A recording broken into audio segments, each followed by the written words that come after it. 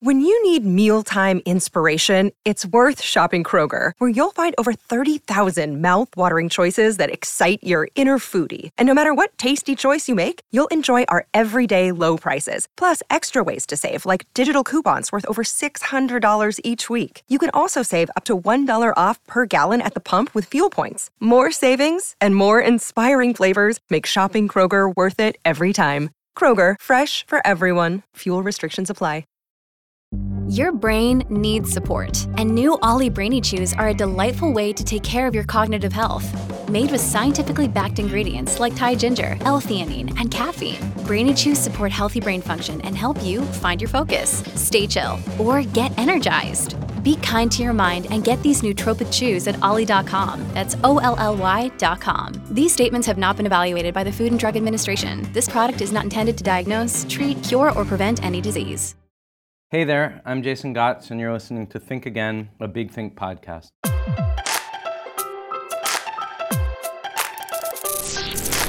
Started in 2008, Big Think is a kind of online think tank of big ideas from some of the most creative thinkers on the planet.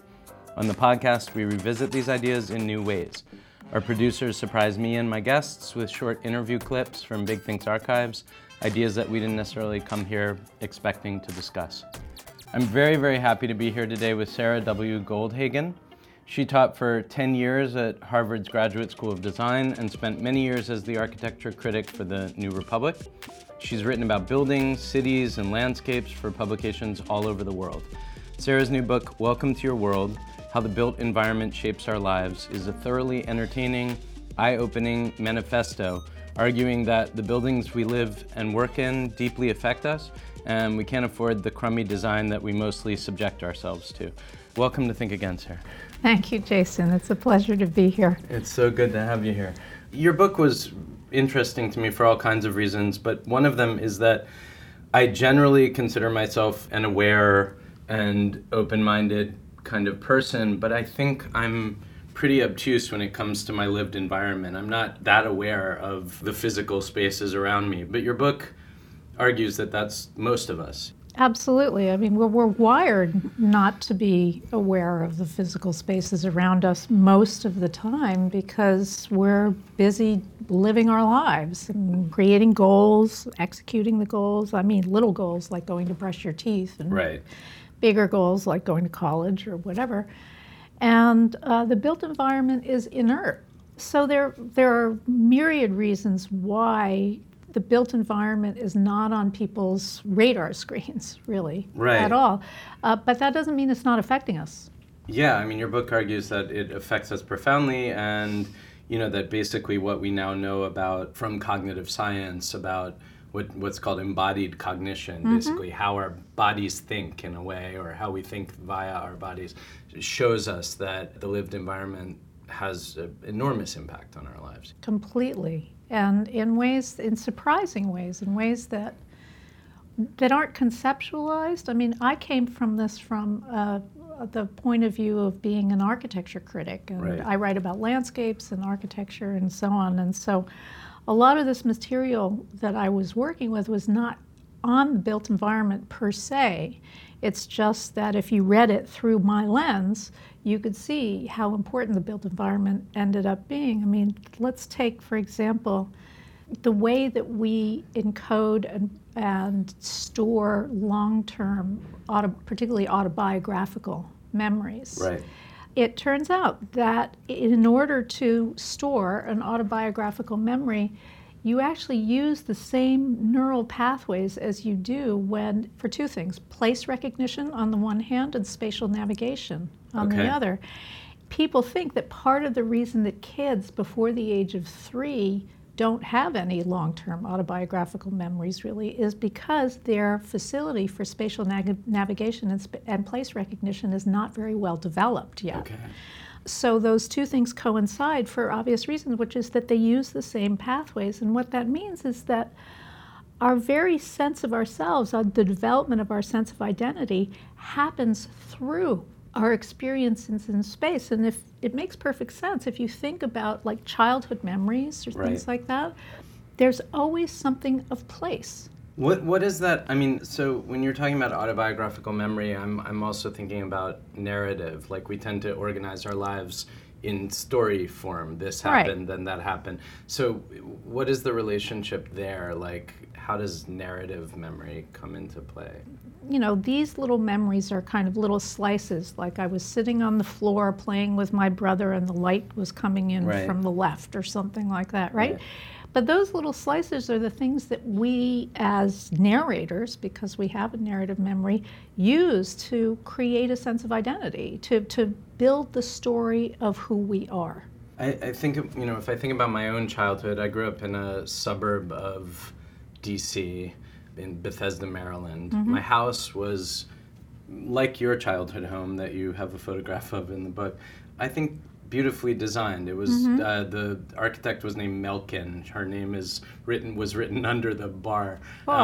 Yeah, and it was like, you know, it was like a modern, open kind of plan, multi-story thing embedded in the woods. And so like that physical environment was amazing, and I spent a lot of time in the woods as well growing up. At the same time, when I think back on my childhood, I think the earliest memories that I have of sort of culture and other people mattering, it was the mall. You know, that was the center of culture where we were. So on the one hand, you had this beautiful physical environment, you had the attachment to the woods, and on the other hand, this sense of like isolation and everybody in their own cul-de-sac, you know. I mean, most suburbs are planned to enforce that sense of isolation, which actually I also felt in my beautiful house where I grew up. They're made for people who get themselves to other places in cars. And there's a quietude and a sense of repetition and sameness in suburbs, because a lot of them are developments, so the houses look pretty much the same because that is what developers think are economical to build. And it can be very soul deadening. I mean, this is sort of well known because you know, particularly if you're in a situation where the nuclear family in which you're being raised is not a happy family. I mean, that's a pretty toxic situation where you're stuck in this house with nobody around and no recourse. As opposed to, you know, Hillary Clinton has this line of, it takes a village to raise a kid. You know, if you didn't like your mom, you went out and spent time with your aunt or someone else, and they were all kind of within proximity and responsible for you in another way. It also reinforces a certain kind of cultural or social idea of basically my house, my stuff, my property versus yours. Absolutely. Like yes, and people become over-identified with the things that they have, and the suburbs are not the best places to breed a sense of tolerance for diversity. To put it in the most gentle way. And cities can be challenging too, but we'll get to that in a second. Before that, I wanted to ask you if you could read a short passage. I was reading some of Chekhov's short stories, and this one is called A Boring Story, and I just happened to be reading this at the same time as I was it's anything but boring, actually, but I was reading it at the same time as I was reading your book, and this paragraph struck me as being very closely related to what you're talking about. So, And here are the gloomy university gates, which have long needed repair, the bored caretaker in the sheepskin coat, his besom, the heaps of snow. Such gates cannot make a healthy impression on a fresh boy coming from the provinces who imagines that the temple of learning really is a temple. In the history of Russian pessimism, the general decrepitude of the university buildings, the gloomy corridors, the grimy walls, the inadequate light, the dismal look of the stairs, cloakrooms, and benches occupy one of the foremost places in the series of causes predisposing. And here's our garden. It seems to have become neither better nor worse since I was a student. I don't like it. It would be much smarter if, instead of consumptive lindens, yellow acacias, and sparse-trimmed lilacs, there were tall pine trees and handsome oaks growing here. The student, whose mood is largely created by the surroundings of his place of learning, should see at every step only the lofty, the strong, the graceful. God save him from scrawny trees, broken windows, gray walls, and doors upholstered with torn oilcloth. I love it. I love it. It's just perfect. I mean, yeah, he's intuited pretty much exactly the same thing that you're talking about. And I guess my question is, or the question that raises is, why the disconnect? Why are so many spaces that are ostensibly designed for one thing, like learning and encouraging the life of the mind, so poor at facilitating whatever it is that they're designed for? Like, there are a number of different reasons for that. The first comes back to the first thing that we talked about, which is that people are not generally aware of their built environments. Right. And even though it's influencing their moods, as Chekhov so beautifully described and so on, I would venture to say they almost never attribute the moods that they're feeling to the environments that they're in. Right. Or the things that they're thinking to the environments that they're in. Because much of embodied cognition, which is what the book is sort of grounded in theoretically, is non-conscious. So one, people don't think environments are important because they don't process them as being important, even though they are. The second is that the market facilitates bad design and nobody's stopping them. And yet you point out that like good design doesn't have to always be expensive. No, not at all. You can have good design at any level of investment. Right. It takes just as much money, in fact, to build a bad building as it does to build a good building or landscape or urban streetscape or whatever. So how does the market push bad design? Like what is it about the market that makes bad design? Much of the market was created when mass production techniques were spewing out materials that were not really oriented toward human experience and the way people experience those places. And although we now have the technologies to really use mass production to make much better environments, but the market really hasn't caught up to that. So you're still using stock floor plans in suburban developments, and you take 2 or 3 floor plans and you just kind of plop the houses down with exactly the same floor plan. In fact, because of big data, because of technology, because of new computer-aided design techniques, you can make environments that are much more inflected to the site and to the people who use them than you used to be able to, but the market has not caught up to that yet, in part because nobody really understands, or very few people understand, that it actually matters. One thing that's fascinating to me is it's like even materials that one thinks of as soulless and convenient to builders, like concrete, can be used in incredibly creative ways, like depending on, like they can actually create wonderful environments. I guess, am I thinking of the right architect? Is it Le Corbusier? Who's the one, that sort of church with the cave-like windows? Well, that's Le Corbusier. Yeah, Le Corbusier. Yeah, that's the chapel at Ronchamp in France. Ronchamp, isn't it mostly made of concrete? That huge monolithic wall is actually sprayed concrete over a mesh. It's not nearly as heavy as it looks, but parts of it are built with rubble from the old church that was bombed on the site. You can do incredible things in concrete. I mean, I've gone into buildings where the concrete really looks like velvet on the walls, and it's so soft to the touch and beautiful. And as we all know, you can do terrible things with concrete. So it's really about the intelligence and the intention that goes into design, basically the human intellect and the intention. Right. It goes into how the designer designs. Right. That's the first thing.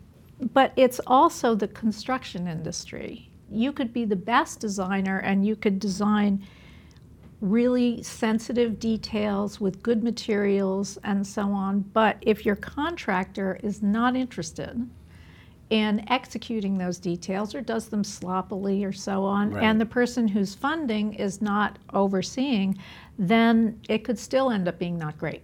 One thing that occurred to me, one analogy, I was trying to think of things that affect us unconsciously, or that where the time scale of cause and effect is such that it's difficult for us to process and therefore we ignore them. I was thinking of nutrition and how sort of in the 1960s the idea of eating healthy was sort of a fringe hippie idea, and now it seems to have entered the mainstream. So I was wondering whether analogically, that is to say, kale is everywhere, acacia bowls are everywhere, whatever. Architecture might be similar. I mean, that through things like your book, the idea of embodied cognition trickling down through the culture, whether you think that there's actually a real hope of significant change in terms of our awareness and the extent to which we... I absolutely think there's a real hope. I wouldn't have spent all this time writing this book if I didn't think of it, but it's really funny that you think of that analogy, because when I first handed in my manuscript, I sent it to my agent first, before I sent it to my editor, and he read it, and his first line in the letter was, "I feel as though what was done for food in the 60s and 70s is what you're doing for the built environment." Okay. It's perfect. It's exactly the same analogy. It was kind of this fringe thing, and people said, come on, it really doesn't matter. I mean, what I grew up eating, oh my God. Yeah, right, me right? too. Horrible. And now... Actually, Mom, I'm sorry. You were pretty good, actually, I gotta say. But my mom's passed away, so I could say, I mean, I grew up eating Captain Crunch. So. Anyway, it's, and in the 70s, there were some people who were doing it, but nothing. And now what's really the critical piece of this is it's influencing public policy. Right. Some people will say, I'm a little bit of a dreamer, or I think that we could change the building. Yeah. But the big argument in the book, or one of them is, we have to change how we value the built environment. Right. And once people realize how important it is to the development of cognition, to emotions, to mental health, to emotional well-being, to worker productivity, to all these different things, people will begin to value it differently, and then you'll begin to see policy changes. When you see the studies on cognitive development and the built environment, you want to be smart, right? Sure, you want your kids to be smart, and you want your kids to have, higher IQ scores, all this stuff. Well, it's hard to argue with that. There's a business case to be made. Totally, totally. Gotcha. I think the last thing I wanted to talk about before we get to the surprise clips is different cities. Like, the city itself, the urban environment, like humans are moving in exponentially larger numbers into cities. I'm struck by, and you talk a little bit about this in the book, some of the fundamental differences in cities, which they're designed, but maybe not intentionally so. New York, for me, the big dichotomy is New York versus Istanbul. My wife is Turkish, so I've spent a fair amount of time in Istanbul.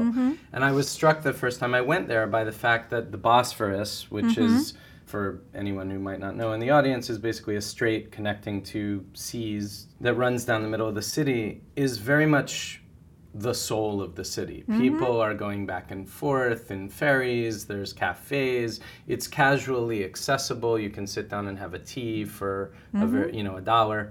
In New York, until very recently, the water was essentially invisible to us. I mean, like, they're starting to reclaim it, right? Yeah.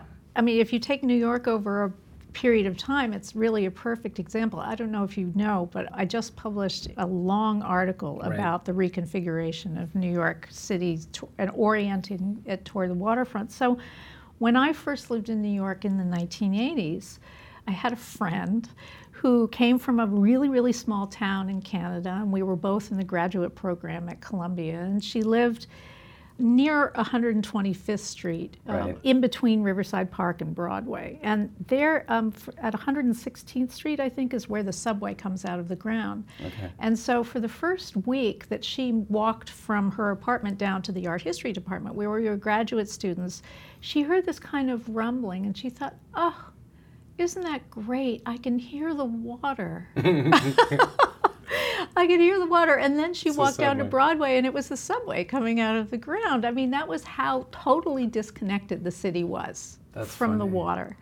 None of us had any experience really, or very much experience of the water at all. And now it's everywhere. I mean, we bike down these paths, we walk into the river in the Brooklyn Bridge Park and so on, and it totally changes. Who do we have to who's the genius behind that shift? Because I mean, I know we have Robert Moses to blame for the fact that like the highways ran along the water and therefore we never had, they were cut off. Right. When did this shift happen? I just thought blaming Robert Moses is sort of convenient. It's kind of like blaming your mother, for everything. I mean, anything bad that happens, we can blame on Moses. But he did a lot of bad. He did a lot of bad. It's true. No, completely true.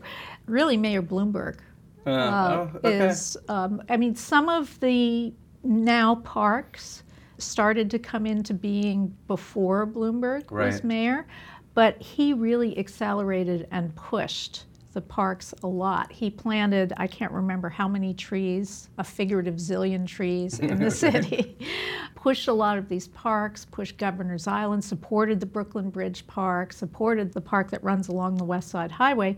Bloomberg is someone who really gets the built environment as a shaper of human experience.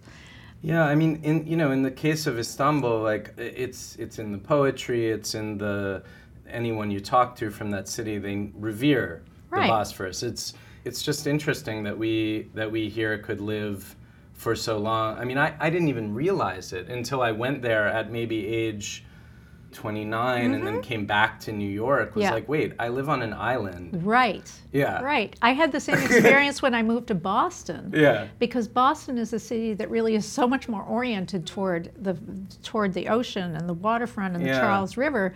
And I just thought, wow, water's an integral part of this city, and it should be of New York, and now it's becoming that way. Now it is, yeah. You talk about this very briefly. I mean, your core argument is that a lot of these effects are universal. I mean, that the way that an enclosed space or an open space or light or the shape of a building affect us is universal to humans. But it kept occurring to me that some of these things must vary across culture and across time. For example, the Parthenon, you talk about the feeling that the Parthenon inspires in you when you look at it. For a young kid or someone who's not like a student of history, and again, maybe these things are visceral, maybe we don't know, but there can be a feeling of sort of boring, old, remote. You know what I'm saying? I mean, to be crass about it, like, and I just wonder whether what looks strong and noble in one time and place looks cold and grown up and too serious in another or whatever. Right. No, I mean, it's a good point. And of course, these things vary. They vary by gender. Some of these things we know vary by gender. Women prefer, in their homes, smaller, more kind of cozy spaces. They do. And men prefer more open and monumental spaces. And your example of a kid looking at the Parthenon and thinking, why did I have to walk all this way? I think, sure, absolutely.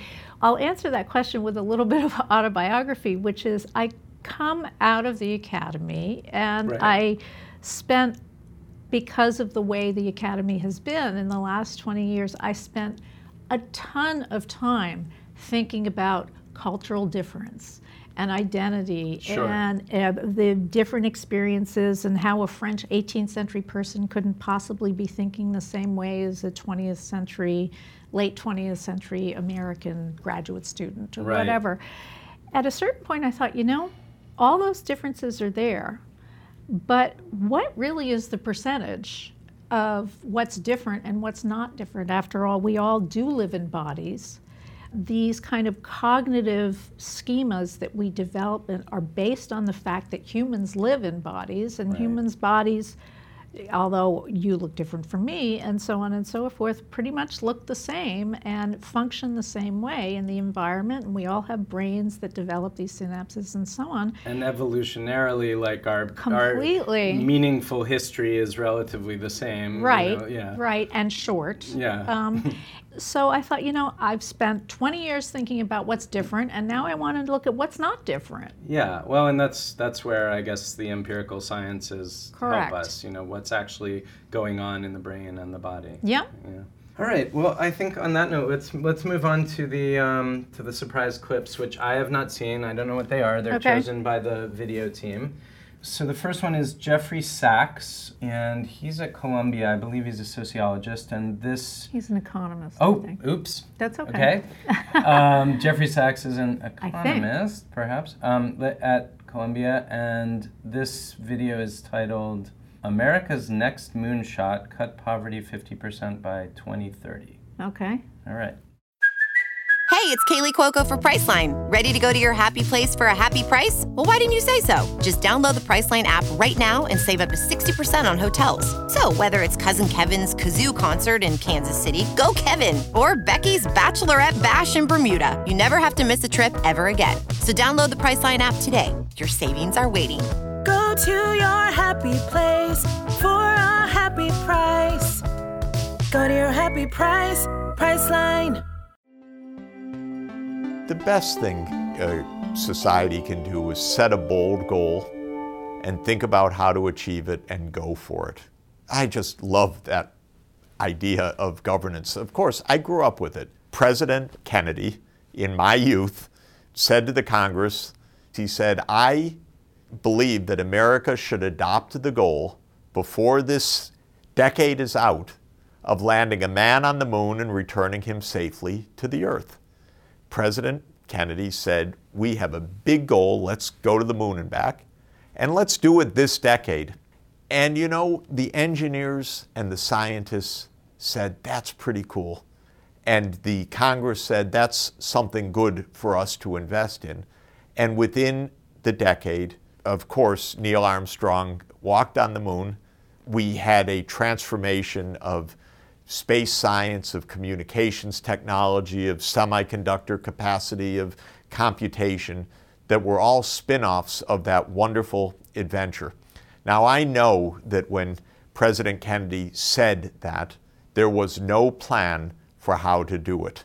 I believe we absolutely should have such bold goals for our country. By 2030, let's cut the poverty at least by half. By 2030, let's cut the inequality in our country decisively. So it's like the Northern European countries, not like this god-awful inequality that we have in the United States. By 2030, let's move decisively to renewable energy. These are all achievable goals. If you can land a man on the moon between May 1961 and the summer of 1969, don't tell me we can't transform our energy system to save the planet. Of course we can.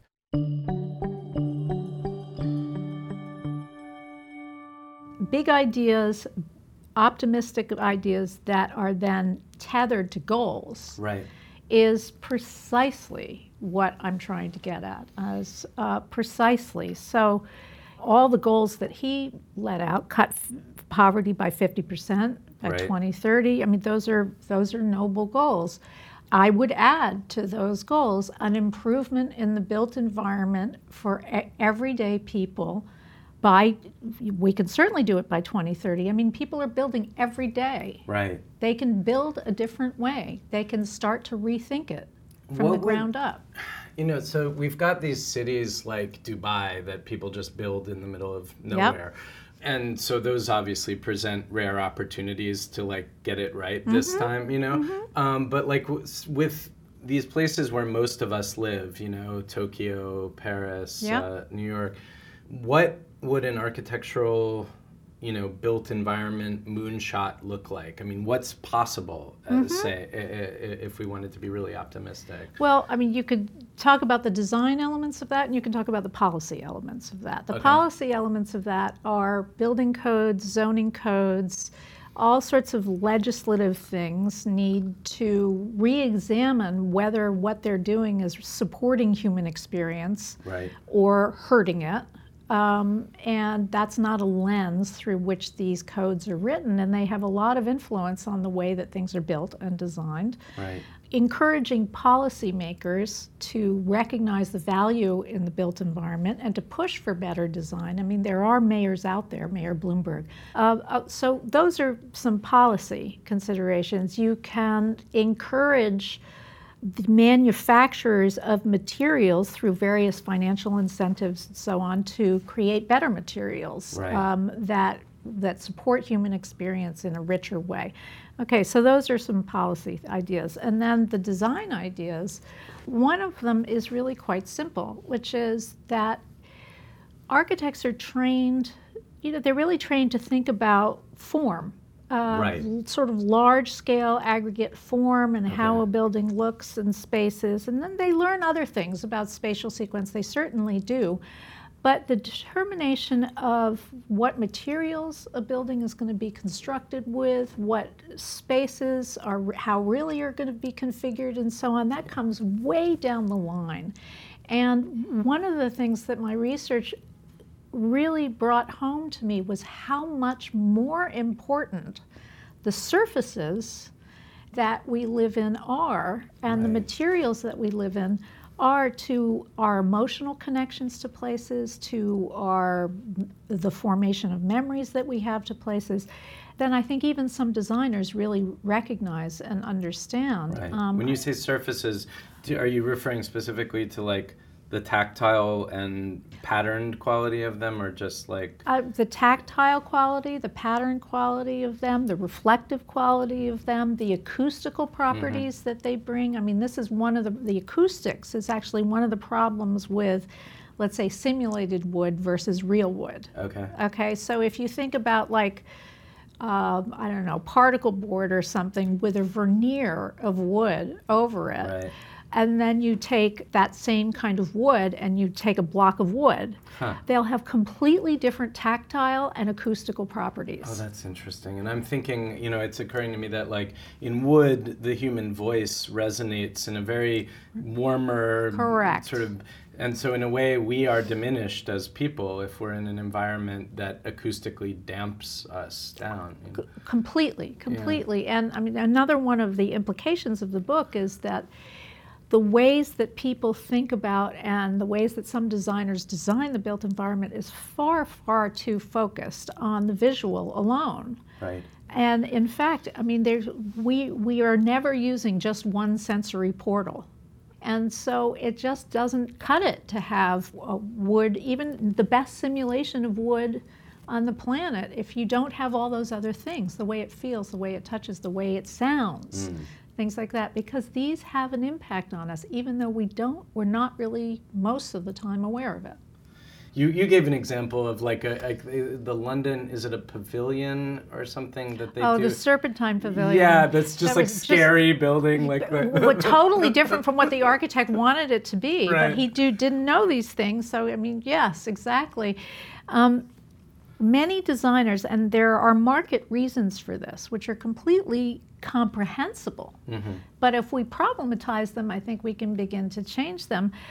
They're trained to focus first on form, and they're also, because design is often sort of has, particularly design of buildings, has a little bit of a foot, or let's say half a foot, or a tap of a foot in technology and engineering and things like that.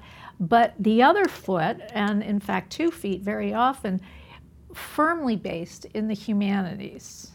They don't have access to the information that would help them to design more environmentally sensitive spaces. Right. That's one thing. The second thing is that the influence of photography on the market for design is really huge. And photography only shows you your visual, and often at a totally different scale, your visual experience, or one shot at one time of day of your visual experience of a certain building. And so there are a lot of things that inadvertently discourage architects from focusing on the human experience. The third is that because it has 1 foot or 2 feet in the humanities, is that human experience is seen to be subjective. Like, you can't really talk about that, isn't it all just subjective? And that's one of the things I do in the book, is I reframe human experience as cognition. And now we know a ton about cognition. We may not be able to talk about human experience, but what we certainly can talk about is cognition, and we know a ton about it.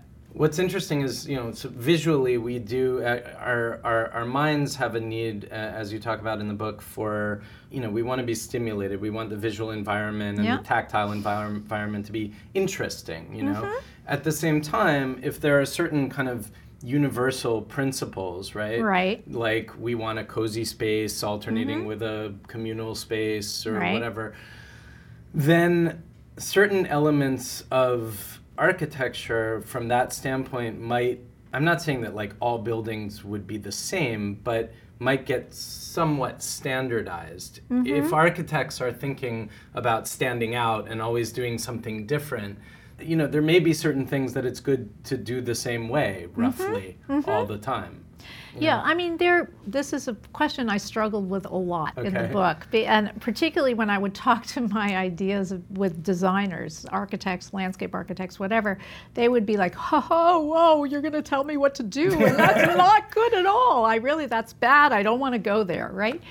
There is such latitude in the principles that I'm laying out that it should be liberating in a way, not constraining, absolutely. I mean, there are certain like dumb things you shouldn't do, right? Like you shouldn't, if you want a pavilion that makes people feel warm and cozy and like amorous toward one another or something, you shouldn't design it with sharp angles and red floors and red ceilings, because that's a mistake, right?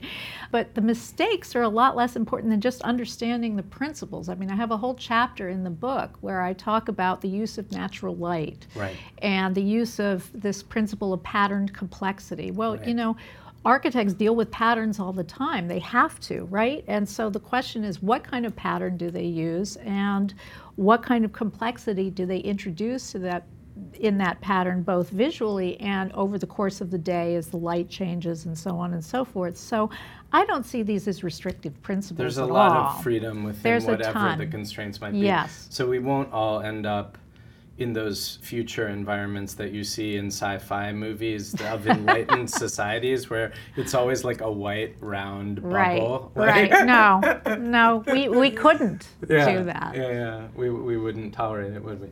Hopefully. All right. So let's see what the second and final clip is going to be. I think we've got.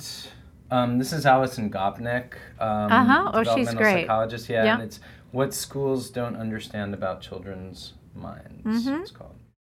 This episode is brought to you by Shopify. Whether you're selling a little or a lot, Shopify helps you do your thing, however you cha-ching. From the launch your online shop stage, all the way to the we just hit 1 million orders stage. No matter what stage you're in, Shopify's there to help you grow. Sign up for a $1 per month trial period at shopify.com/special offer, all lowercase. That's shopify.com/special offer.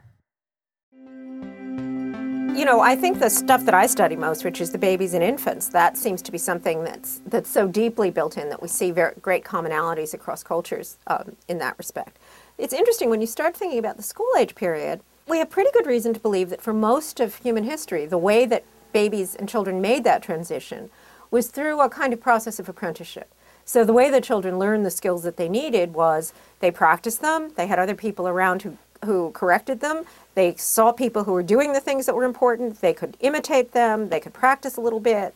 And in fact, if you think about how we teach kids to cook, or how we teach kids to dance, or how we teach kids to play basketball, those are all examples where we still use those kinds of teaching techniques. Now, we don't do that typically in schools. So in schools, you know, children are not learning to write from people who are writers or by watching people who write. They're not learning how to do math from people who are mathematicians. There's this kind of weird special thing that we have, which is school, which is very different from the ways that I think human beings have ever learned before. One of the things that I say is, imagine if we taught baseball the way we teach science, right? So the first, all through school, what you would do is read about great baseball players. And then in college, you might get to actually replicate the occasional great baseball game, you know, and you'd have pitching drills where you just throw the same ball over and over and over again. And you'd never play the game until you got to graduate school.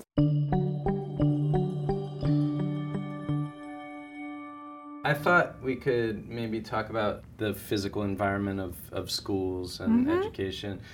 You live in East Harlem. My son goes to school in East Harlem, and oh, really? This big giant school complex. Yeah, I think I know what you're talking about. And it looks to me like a prison. It hurts my heart that he has to walk into that gigantic brick, and then of course they've all got those metal window guards on them, and I don't know if maybe we can start there, like what the physical environment of our schools do to our kids and education. I mean, this is interesting. It's actually one of the areas where there has been a fair amount of research on this. And we know, I mean, there are studies that show schools, all right, this was actually a study that was located in East Harlem, where one set of classrooms were looking out over the elevated train, and then another set of classrooms across the hallway were not looking out. Okay, so same grades, same socioeconomic. The other set didn't have windows, or they had internal windows, right? But they were quiet, right? And so no trains coming by. So same school, same socioeconomic group, same set of teachers, and so on and so forth. Over the course of the year, the students in the classrooms that overlooked this really noisy train that came at unpredictable times had much less good attention, scored less well on tests, had many more behavioral problems. Right. And so there's an example of, that's what part of the reason I use the term built environment rather than just buildings, and I write about all of these different things, is that wasn't even in the building. It was outside the building. But of course they could have done things to mitigate the noise, but nobody really understood how much.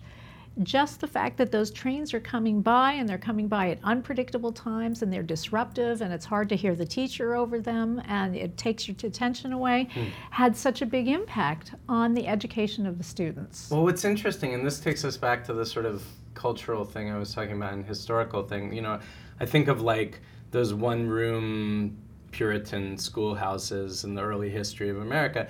And, there, I would think that the austerity and the sort of uncomfortableness of the environment, are actually value-based. Like that, the children will learn better because they will be disciplined. Too much comfort will turn them namby-pamby or something, right? Yeah. Yeah, well, you were talking before about, the ways that things change. I mean, that's a perfect example of cultural values shifting, and then shifting at least the way environments are supposed to be designed, educational environments, even though a lot of them are so awful, really so awful.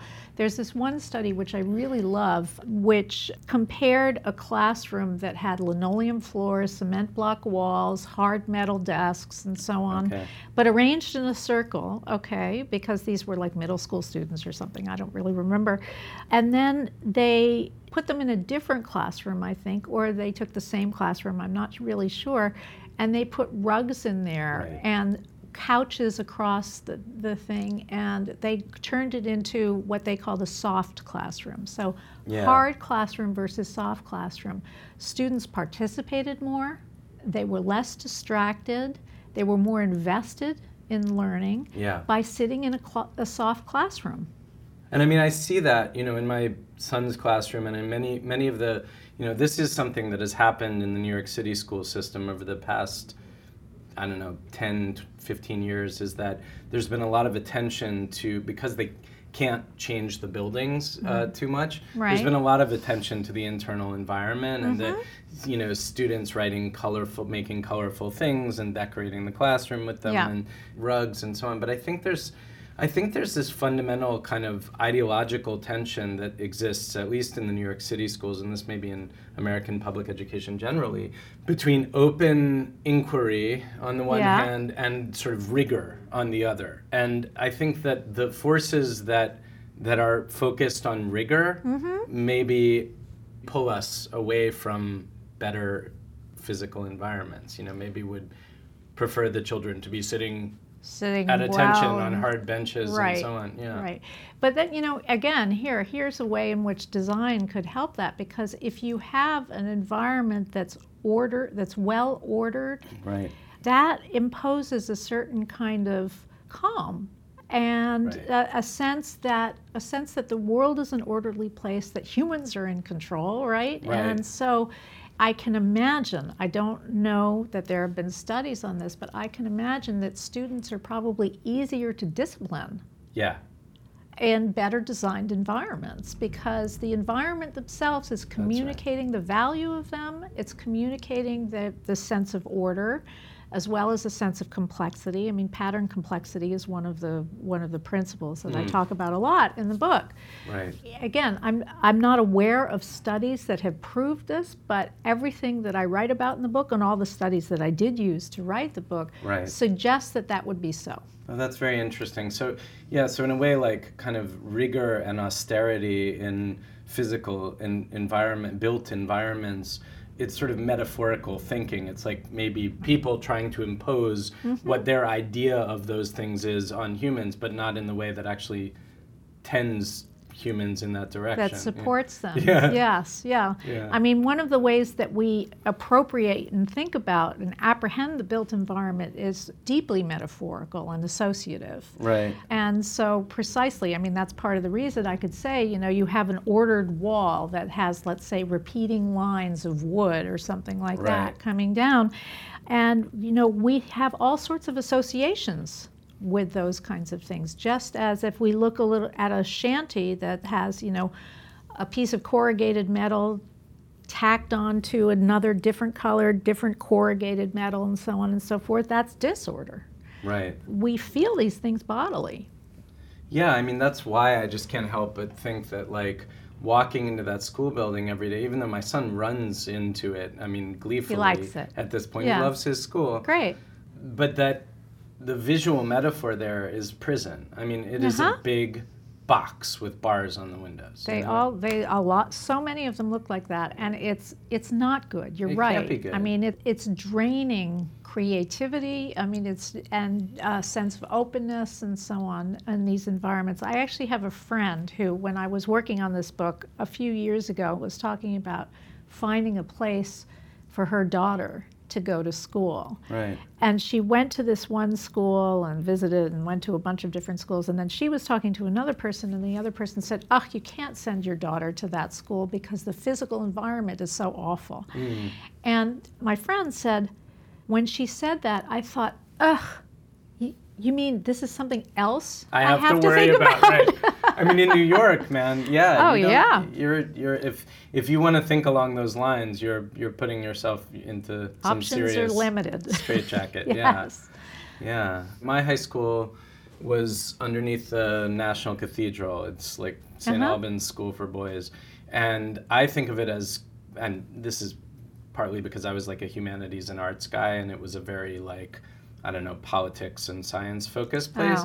So I think of it as sort of a Dickensian nightmare. I mean, it was like sort of like dark stone buildings with dark wood, and it all felt very scary to me.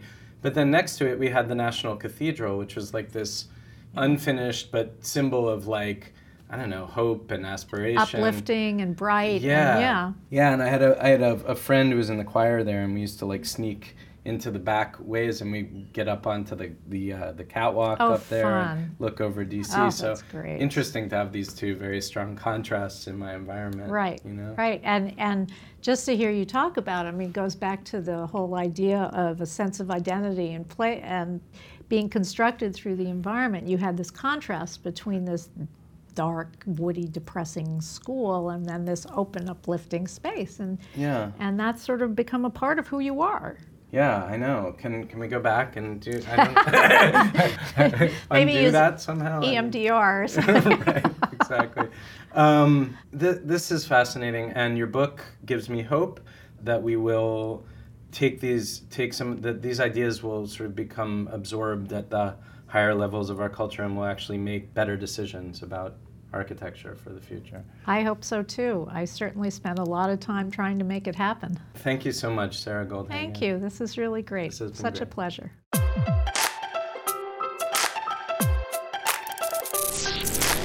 So that wraps up another episode of Think Again. Thank you so much for being with us.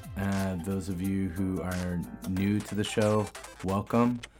As I've been saying for the last few weeks, I've been having a lot of good email conversations with fans, new and long-standing. Feel free to drop me an email at jason@bigthink.com. I'm really interested in what you're liking. If there are, things you'd like to see happening or hear happening in the show, let me know. And I'm interested in you and like where you're listening and, kind of what you're getting out of this. It's been really, really fascinating, and I'm writing back to pretty much everybody that's writing me. We have a lot of good shows coming up for you soon. We are very close to our 100th episode. I'm excited about this. We started this show 2 years ago, and in June we're coming up on the 100th episode, and we'll have a very special guest for you for that. So we're back next week with Dean Buonomano talking about the neuroscience of time. Really, really interesting stuff, and I hope you can join us.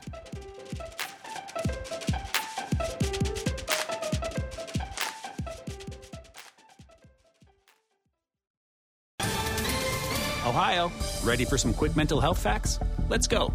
Nearly 2 million Ohioans live with a mental health condition. In the U.S., more than 50% of people will be diagnosed with a mental illness in their lifetime.